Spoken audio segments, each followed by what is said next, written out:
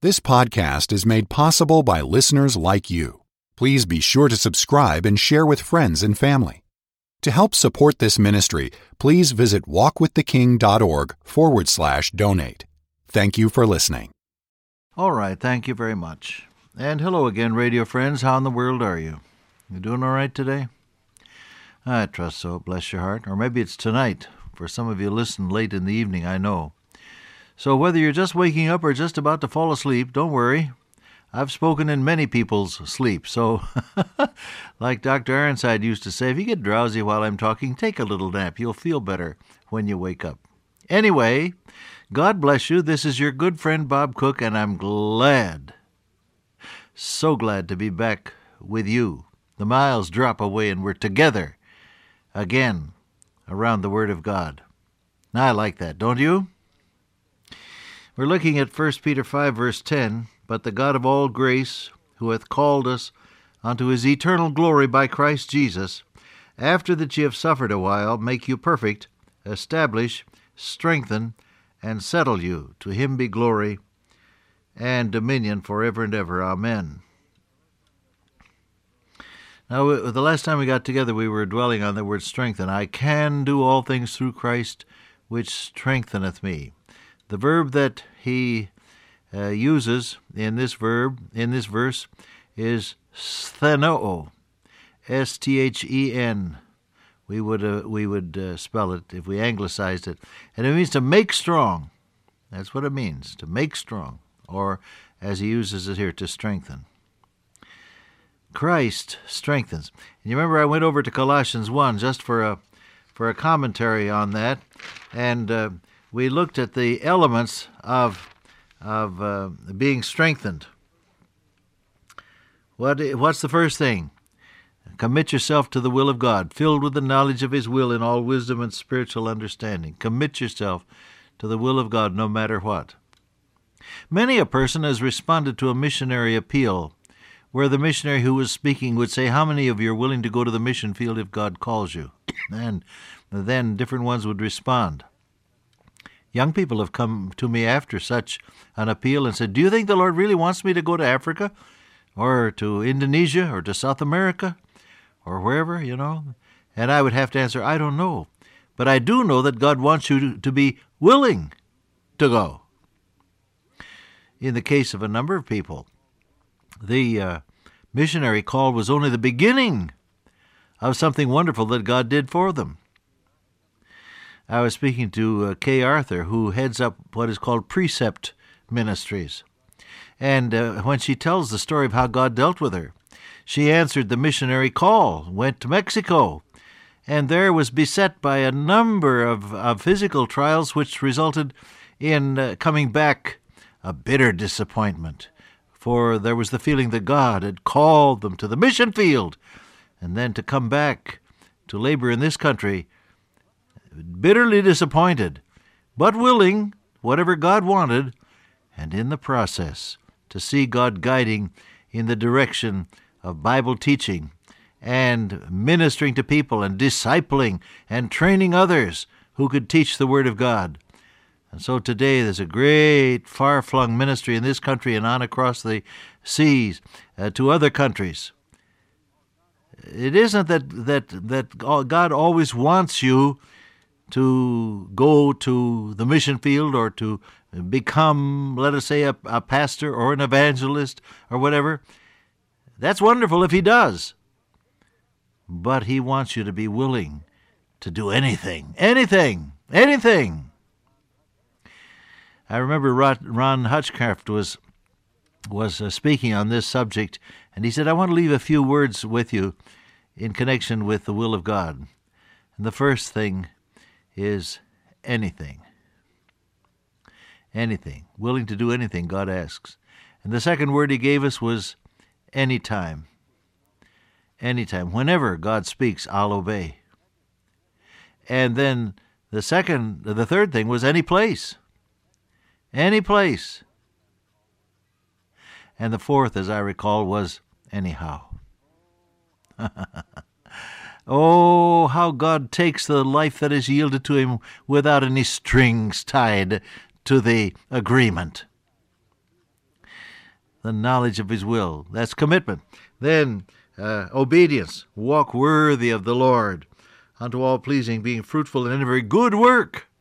See, there's something to be done. You can't sit and sing yourself into sanctified senility and expect that you'll be accomplishing something for God. I know some people who are so heavenly minded that they are no earthly good, and so indeed, in all probability, do you. That is not God's best way, and we know it, don't we? There's something to be done in obedience to God. You know, I found something. Whenever I pray earnestly and yield myself to God afresh, there's always something He asks me to do. Some step of commitment or obedience or both that God has for me when I really seek His will and want to do it. So there's commitment, the commitment of faith. There is the obedience of faith. And then he says, strengthened with all might. There's the enablement of faith. The enablement of faith. When you believe God for something, He does the work. How often this has been true in many of our lives, I'm sure. Can you recall something that you thought was impossible, but when you really trusted God, you saw things fall in place? Well, so can I. When I came to the college back in 1962, we were short a number of professors. You know, the highest salary that we paid in those days, well, I won't tell you, but it was ridiculous. Ridiculously low, that is. And nobody wanted to come and work there. And yet I was president, and I was charged with the task of securing professors that were qualified educationally and who were, to begin with, dedicated Christians. A big order. Well, it just about floored me, I don't mind telling you. And then came a day when someone who was supposed to be helping brought a huge pile of files and said, I'm not going to work on this any longer. Oh, when he left the office, I got down on my knees. I remember I knelt beside the corner of the desk. I had a desk there that stood out from the window a bit out on into the middle of the room so that people could gather around it if we had meetings. And there was that huge pile of folders and Cook kneeling down by the corner of the desk, and I put my head down on the desk and I said, Dear Father, I can't handle this. I don't know what to do. I don't know anybody. And I can't pay anybody, and I have to do it. Please help me. Or words to that effect. I just cried out to Him. And you know what happened? God sent me qualified people who were willing to work for the meager wages that we paid. And we began bucking for regional accreditation, for the college was not then accredited regionally by the Middle States Association. And so we began seeking that actively. And a little later on, as the years had gone by, we got full accreditation, and the job was done, and people were there, and they were qualified, and they were teaching, but best of all, they loved Jesus with all their hearts. That's why when I talk about the college, oftentimes I say a fully accredited, frankly Christian liberal arts college. Brother, we don't wince at the name of Jesus. We stand a little taller and say, praise His name. Well, what I'm saying is, when you commit yourself to God and you start doing His will, God strengthens you and puts the pieces in place. Hallelujah for that. I'm so grateful that our Heavenly Father does this for us, and He does it again and again and again. He'll even take care of your critics, beloved. The Bible says, if a man's ways please the Lord, He maketh even his enemies to be at peace with him. God can take care of your critics. You don't have to answer them. Aren't you glad? If we spend all our time answering our critics, we won't get anything done. Don't worry about gossip. Straighten up and clean up your act and live for God, and the comment about you will start to be good. I remember a young man who came in and complained that people were talking about him. I said, what are they saying? He said, they say that I pursue the girls one after another and that I'm not serious. Well, I said, is it true? Well, and he hesitated. I said, well, tell me. Have you sort of been playing the field? And he smiled. He said, well, yes. Well, I said, why don't you just straighten up and change your ways? Well, he did. Fell in love with a beautiful gal there at the college. Later on, they're married, and they've had a fine ministry through the years. Don't worry about gossip. Clean up your act and start living for God, and you'll find that the comment is good. All you have to do is last. Did you know that?